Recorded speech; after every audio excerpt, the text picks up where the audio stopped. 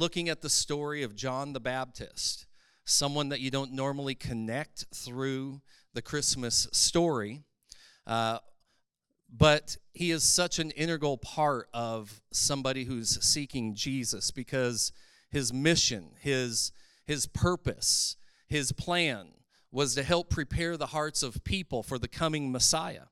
And in this season, in today's time frame, we are in the middle between the two comings, the first coming of his birth and the second one of his return. And the message is still relevant for us today, that it is so important that we have our hearts prepared for his return. And part of the preparation that we looked at last week was repentance. That's not a great Christmas message, but it is, because you have to have your heart right in order to make sure that you don't miss out on the coming Messiah. Because in the first coming, there was a nation of people that's all they knew. Most of them knew God's word. There was Pharisees, the religious leaders, the Sadducees. They knew the Bible like the back of their hand, and everyone still missed the coming of Jesus. Their hearts weren't in the right place. The city of Bethlehem missed the coming of Jesus. The city of Nazareth missed the coming of Jesus. There were people that didn't miss it, that we won't even get into today, because their hearts were right. They were looking for the Lord to come in that season. And so we want our hearts to be right, to be clean, to be living that lifestyle of repentance, but it's also about knowing who you are and who you aren't, right? It's knowing that we know that we are followers of God, but we are not God. We are not in control of all things, and we don't have to be in control of all things. And being able to let certain things go as we approach this season, approach this day, to make sure that our hearts not only get right, but stay right as he's coming to us. This week, we're going to look at Luke chapter 2, verses 1 through 7, in the next step of seeking after Jesus. And if you have your Bibles, I'm reading from New King James. You can read with me, or it'll be on the overhead.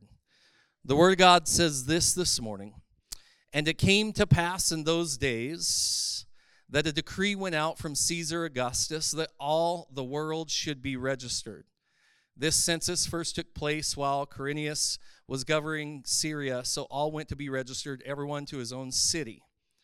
Joseph also went up from Galilee, out of the city of Nazareth, into Judea, to the city of David, which is called Bethlehem." Everybody say Bethlehem. "Because he was of the house and lineage of David, to be registered with Mary, his betrothed wife, who was with child. And so it was that while they were there, the days were completed for her to be delivered. And she brought forth her firstborn son, wrapped him in swaddling cloths, and laid him in a manger, because there was no room for them in the inn." We're seeking Jesus as we move toward Bethlehem. The song was written, and the lyrics say this: "O little town of Bethlehem, how still we see thee lie. Above thy deep and dreamless sleep, the silent stars go by. Yet in thy dark streets shineth the everlasting light. The hopes and fears of all the years are met in thee tonight." The hopes and fears of all the years. I want us to just grasp this but for a moment. Hopes and fears are two contrary beliefs. They're opposites of each other.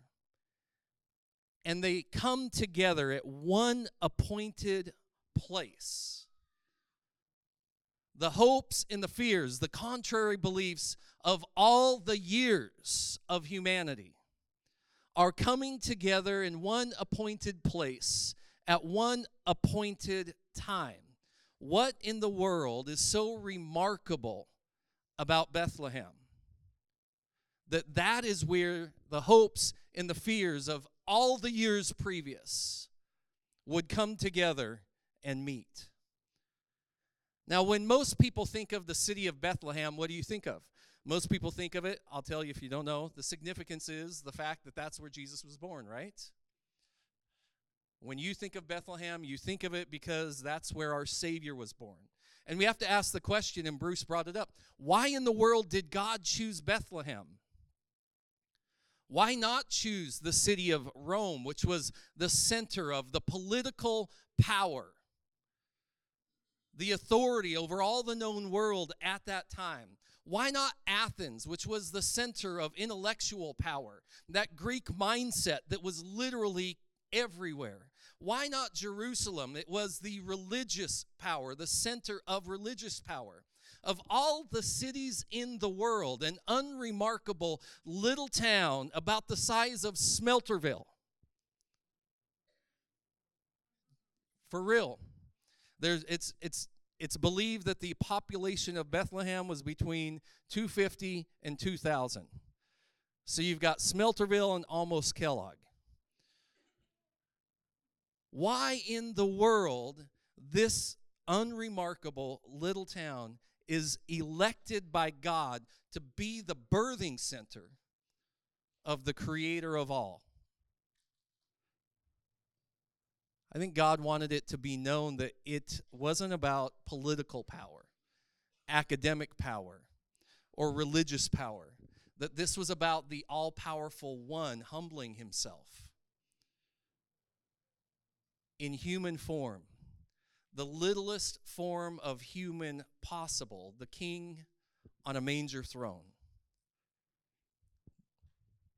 Remarkably unremarkable, it makes this place one of the grandest destinations of all.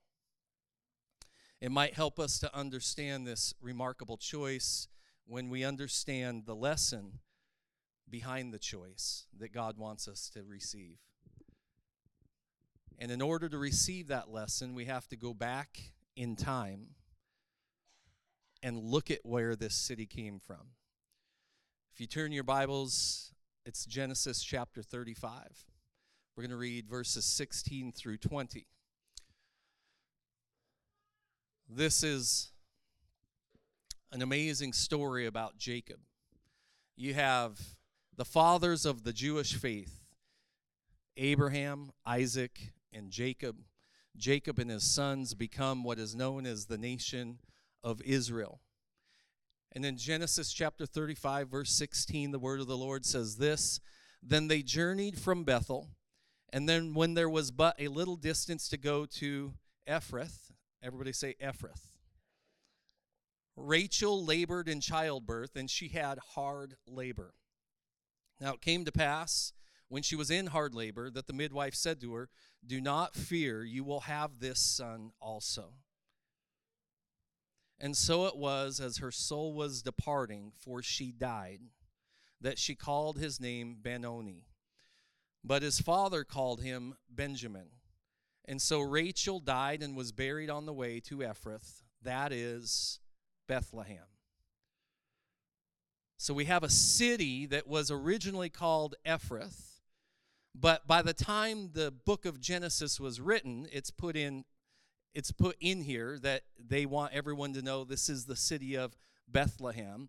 And it says, Jacob set a pillar on her grave, which is the pillar of Rachel's grave to this day. Ephrath, that is Bethlehem. The first thing I want us to look at this morning is Rachel's death. I want us to understand what God is trying to show us here. And think about the context behind these verses. If you don't know the story of Jacob, in just a couple chapters prior to this, Jacob had literally wrestled with God and was blessed. And then he leaves the wrestling and he goes to meet his brother Esau, who he thinks his brother Esau is going to want to kill him and all of his families for the deceitfulness that he did against his brother.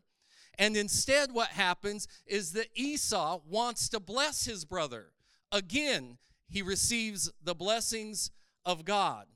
They put themselves in a town, and they're living in this town, and then one of his daughters, Jacob's daughters, is raped by a man in a following village, And so the brothers of her, which are Jacob's sons, decide to trick those guys, and they kill all of the brothers. Now, Jacob decides that we better leave town. And so he packs up all of his family. They leave town thinking that if not that entire city, then maybe even the cities around them might follow after them and try to wipe their family out. But you know how good God is that it says that the terror of God was upon the cities that were all around them, and no one pursued that family. Talk about whether you deserve it or not, the blessings of God was still in their lives. And then God says to meet with me, and Jacob goes to meet with God at a place that would become called, or would be eventually called Bethel. And that at Bethel, God gave him and reassured him of a promise, of a future, and of a hope. What God was saying is that no matter what you've been through, no matter who you once were known as the deceiver, your family, and even the things that your kids have done, that I am still with you. And not only am I with you to watch over you and to protect you, but I'm going to bless you beyond anything you could ever dream or imagine. And so there's this promise that is given to Jacob when he meets with God at Bethel. And so I don't know about you, but leaving that place, I would think that you would be pretty excited. Woo! I just thought my family was going to get wiped out. But now God is literally telling me that he's going to bless us. Not only did he protect us, but he's going to make us a nation of people. Like, there is a hope here. There is a dream that we're going to be pursuing. And so they take off from that place that is known as Bethel, and they're pursuing the dream. And before they even get to the next little town called Ephrath, everybody say Ephrath, his wife, that he literally worked extra hard for, that he endured humility for, dies. The love of his life while she's giving birth to their youngest son. For all of the continued blessings from God that they could see behind them, Jacob is now left with a newborn baby without his mom. He has 11 boys. That's just the boys. There are several children. We're talking this is a very large family to take care of. And the love of his life is gone. That woman that made him one, that made him whole, is no longer there. Where does that leave their dream? Where does that leave the promise of God? It is here that hope and fear hold each other so close. Jacob buries Rachel at Ephrath, originally called Bethlehem. And it's interesting to note that as we hear of this little town, that the meaning of its name is two different things. First thing that it means is ash heap, which would make sense. The second part of the meaning of the name of this city, Ephrath, is a place of fruitfulness. That place of fruitfulness is also known as abundance. Like two contrary ideas in one word. An ash heap and a place of abundance, of fruitfulness. And yet, as contrary as they are, they're very fitting for this little unknown town that has so much significance. The second story we're going to look at concerning this town is in the story of Ruth. If you have your Bible, you can turn to Ruth chapter 1, verses 1 through 2. This is the story really of a lady named Naomi. But from Naomi comes Ruth and the lineage of Christ. Ruth chapter 1, verses 1 through 2 say this: Now it came to pass in the days when the judges ruled that there was a famine in the land. Everybody say famine. That's relevant. And a certain man of Bethlehem, Judah, went to dwell in the country of Moab, he and his wife and his 2 sons. The name of the man was Elimelech, and the name of his wife Naomi, and the names of his 2 sons were Mahlon and Chilion. It says Ephrathites of Bethlehem, Judah. So listen, it said in the beginning they're coming from Bethlehem, but they want to continue in the story of Ruth to let people know that if you knew this city as Ephrath, that these were actually Ephrathites. They were the original of Bethlehem, Judah, which is the southern city of Bethlehem, and that these 2 names are still put together. And they went to the country of Moab, and they remained there. The second thing that I want us to see about Ephrathah, and Bethlehem is Naomi's bitterness. First we have Rachel's death. Next we have Naomi's bitterness. Here's the humble story of just a regular, ordinary family living in a time in the nation of Israel where there was no centralized government. There was great instability because of the wars that would take place with the surrounding nations of people. There was turmoil in the land. And when this family could no longer make a future for themselves within their own hometown because of this famine, imagine there's a famine in the place that's known for abundance, fruitfulness. It's a famine that drives this family to flee and become refugees in another city. Ephrathites of Bethlehem, Judah, who are now living amongst pagans in a Gentile nation. It would have been a radical transition in life.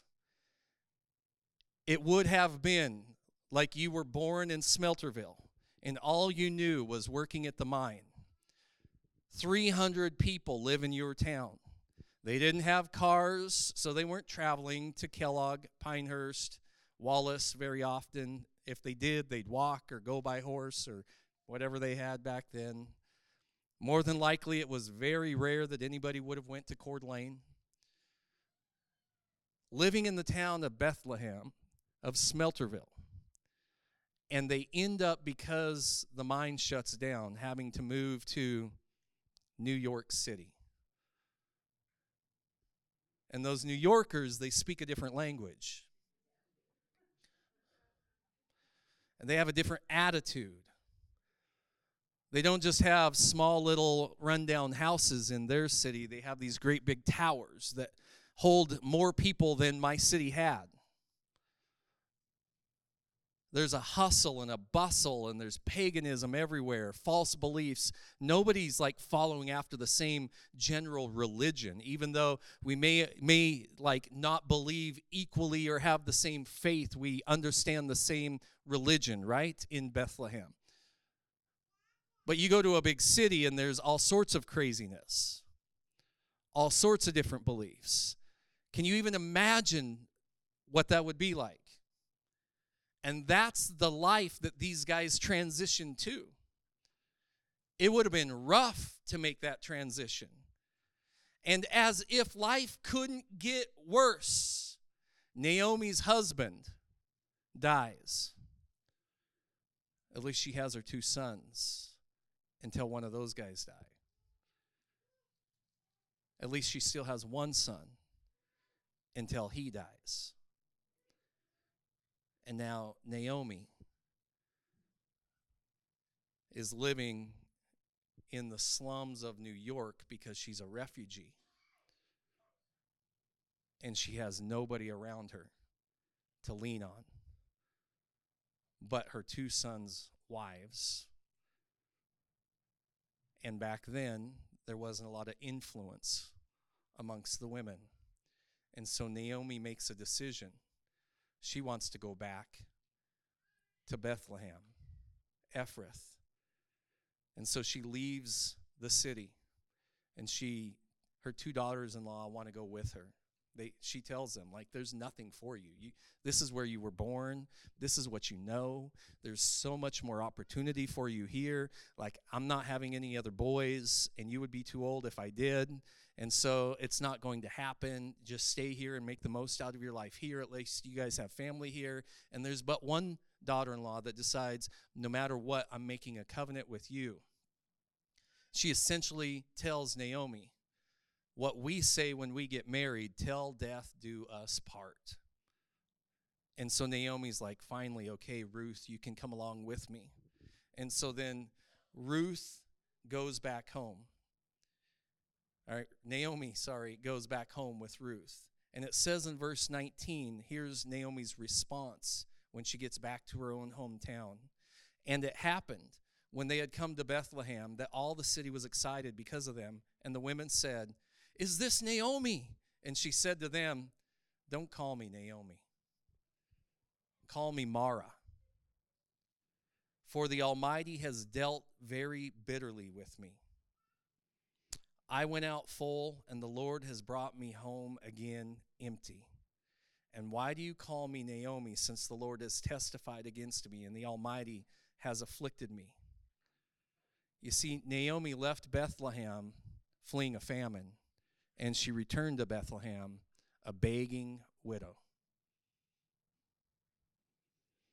If there was ever a reminder that you're an Ephrathite from Bethlehem, a heap of ashes, the time in her life would have been now. Life progresses, and the next time we hear of Bethlehem is after the first king of Israel backslides.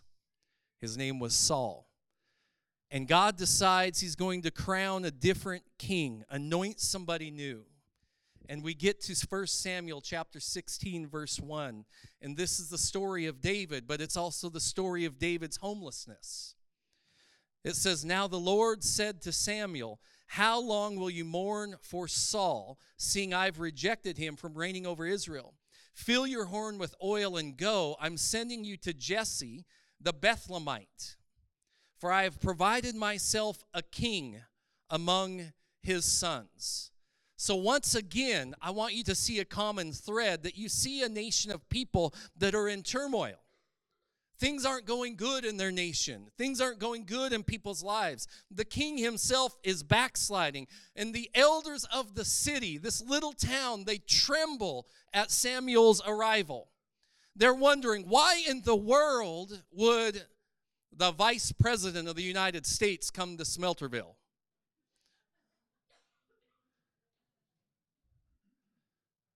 But he's going to crown a new president. Does the president know about this? And so they're worried about what's going to take place. Saul is quietly anointing a new king. And I want you to understand, when he's looking at who he's, Samuel is quietly anointing a new king. But who's he anointing? He's not anointing the oldest. He's not anointing the tallest. He's not anointing maybe even the best looking of the sons. He's not anointing maybe even the smartest of the sons. He's not anointing the one that appeared to be obvious to everybody else. Instead, he's anointing the youngest. The Bible calls him ruddy. I don't know what ruddy quite is, but he's anointing a ruddy little guy named David. Now, you might think that this would be the highlight of David's life. God's anointing and favor upon him, chosen to be king of Israel. Who would have thought a ruddy little boy from Smelterville would be chosen to lead a nation of people, right?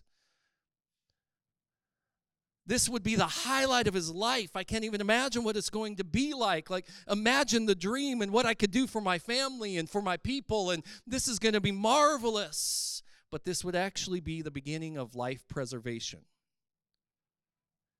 And David would spend the next several years of his life running, hiding, and battling.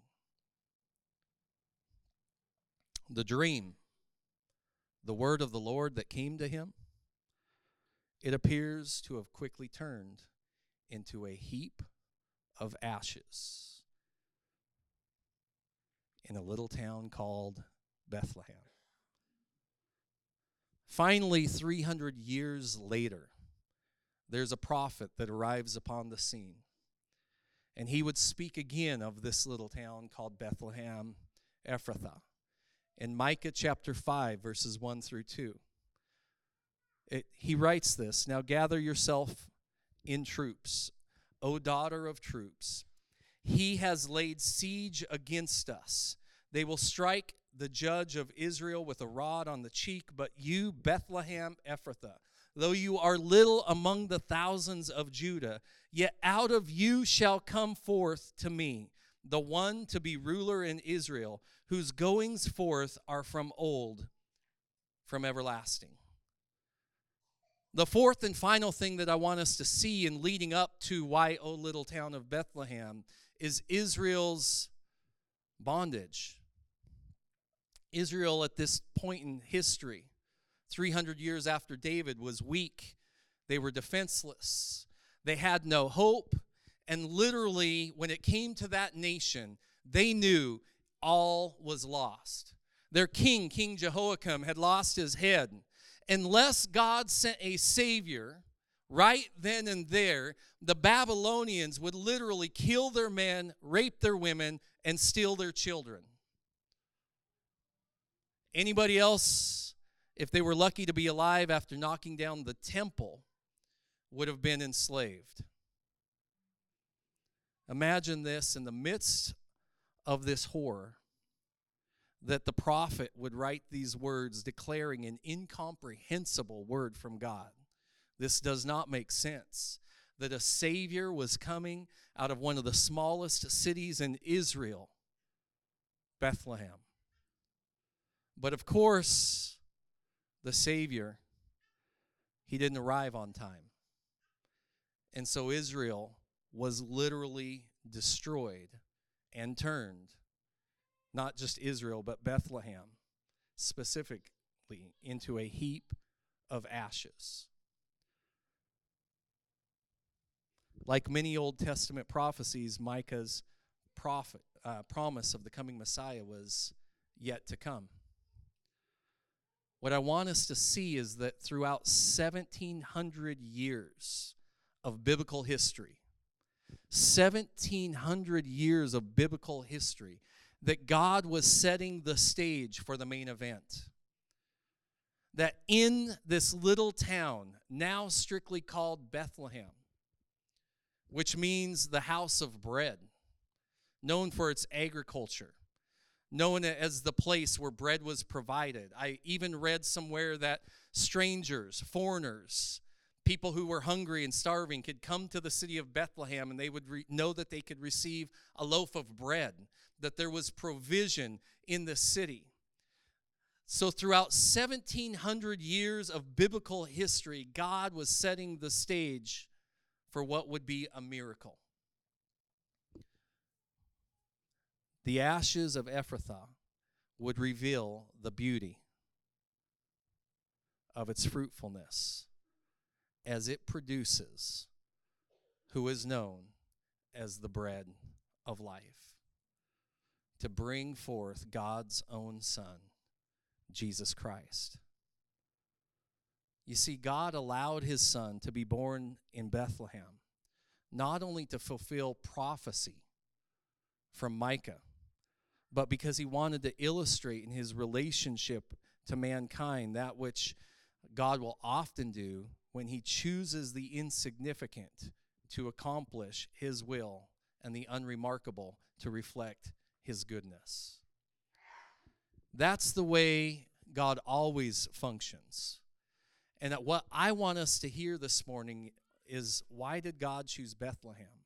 Is the same reason he chooses you and I. His word says, 2 Corinthians chapter 12, verse 10, Paul's writing to the church, and he says, this is why I take pleasure in my weaknesses. Everybody say weaknesses. In the insults, in the hardships, in the persecutions, in the troubles of life. This is why I take pleasure. Now, everybody listen to that again. This is why I take pleasure in my weakness. Because this is where we struggle sometimes. This is why I take pleasure in the insults that happen to me. This is why I take pleasure in the hardships that are all around me. This is why I take pleasure in the persecutions, the people that speak against me. This is why I take pleasure in the troubles that happen in my life. For when I am weak, I am strong. And why is it that Paul is strong when he's weak? Because that's when God is strong. God prefers to use our weakness because our weakness is what teaches us to depend on Him.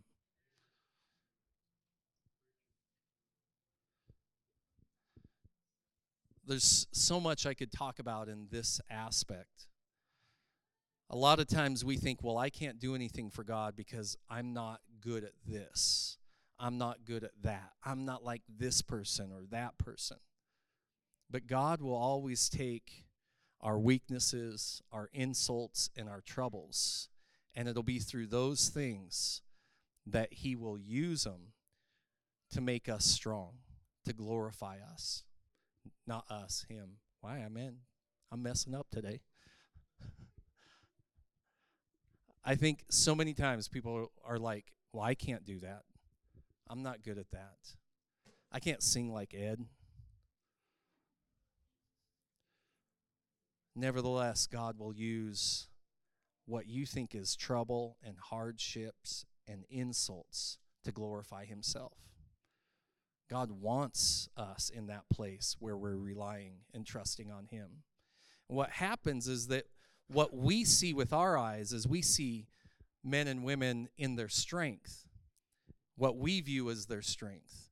And we think, oh, they're somebody in the kingdom of God. And listen, quite honestly, most of the time they're functioning from a place of weakness in that position. And God is just using them and glorifying Himself through them to accomplish His will and His purpose. And if it ever gets to the place where that person thinks that they're somebody because of God using them in their weakness, then oftentimes what happens is God pulls back and is like, okay, let's see who you really are. Our weakness will reflect. Or He'll say, okay, you think you're the one that's in control? You're the one doing this? You're the strong one? Let's see what happens now.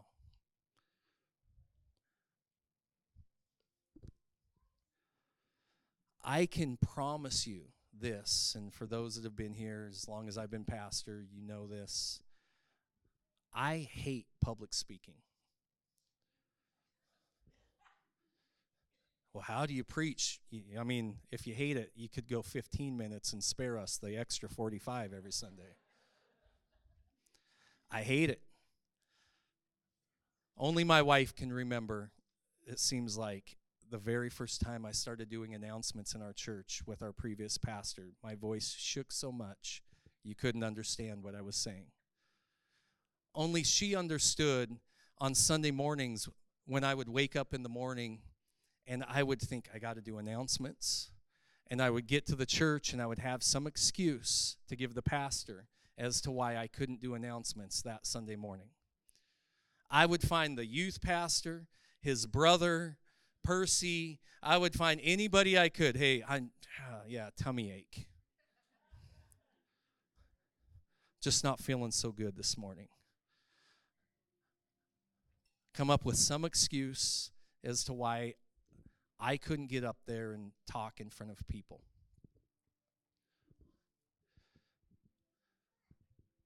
I definitely never wanted to become a pastor because that would mean I'd have to speak every Sunday and sometimes during the week. And so the first thing I did is ask that we not have anything during the week but a prayer service. You want to know why? I didn't want to preach. because I don't like speaking. I get asked all the time to speak at different places. Riley's with me in the only place I really ever left our church to preach at 2 summers ago for Pastor Todd's summer camp. The only time in my life. And I hated it.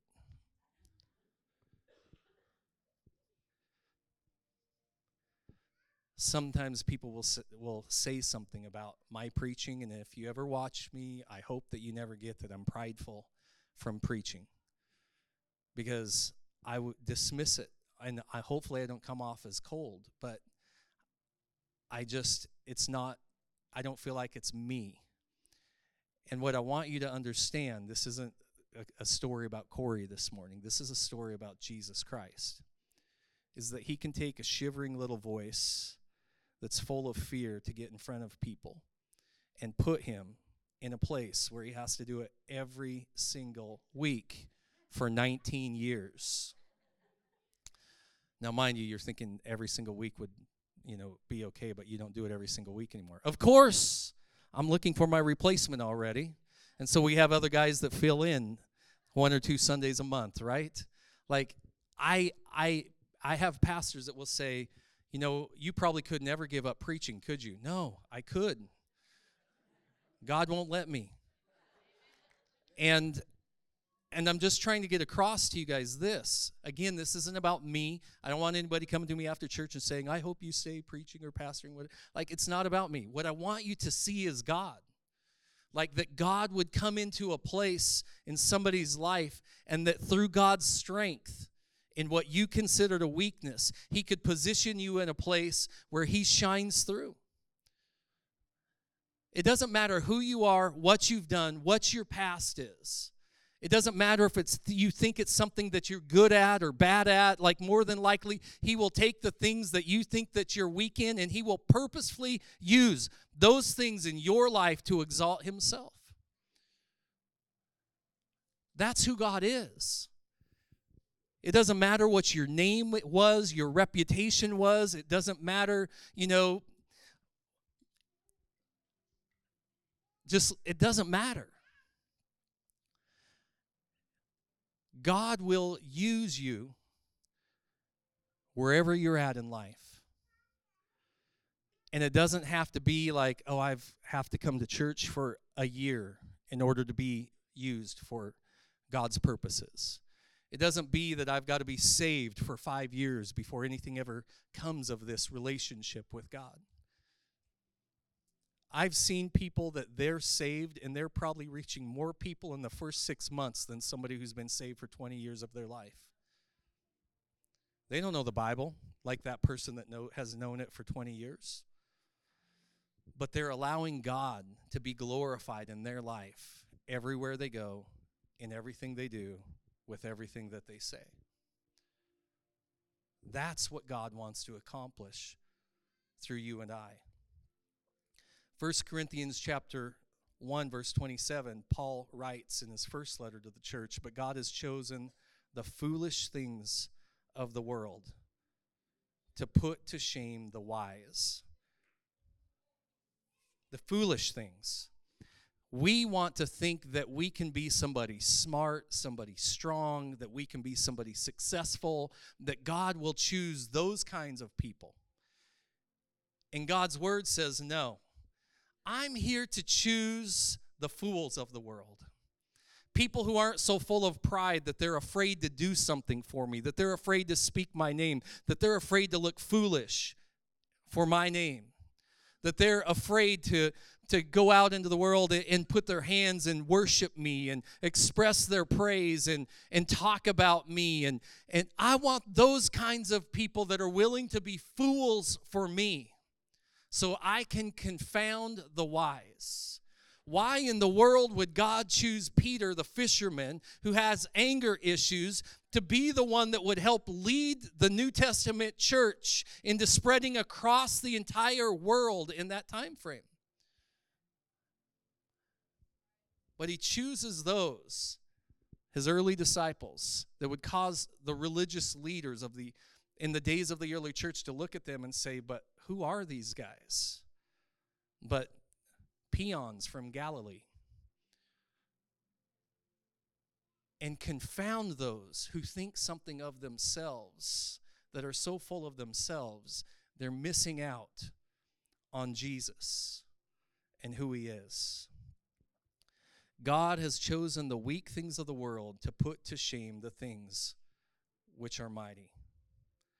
When it comes to God's kingdom, his values are inversed. He chooses the smallest, the weakest, the poorest, often the most insignificant, unremarkable, and undeserving.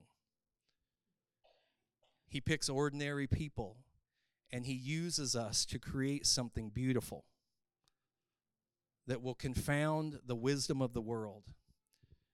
And then he steps into that place, and it is when he steps in with his presence that insignificant place becomes significant. This is Bethlehem, Ephrathah. And when you understand that principle and you look back, you will see that though Rachel's death was a heap of ashes, that those ashes of sorrow were turned to joy and became the fruit of hope for a nation of Jews, as Benjamin would become the youngest tribe, the right hand that would fulfill the 12 tribes of Israel. You can look through Ruth and see the ashes of bitterness from Naomi became the fruit of redemption that would include a Gentile people into the lineage of Jesus Christ. You can look at David, and through the ashes of his anointing and the chase and his homelessness would become the fruit of a man who would be known forever as a man after God's own heart, as a king with an eternal lineage. You can look at the prophet Micah, and you could see through the ashes of a city, it became the fruit of the Messiah, a town that would be known for its abundance.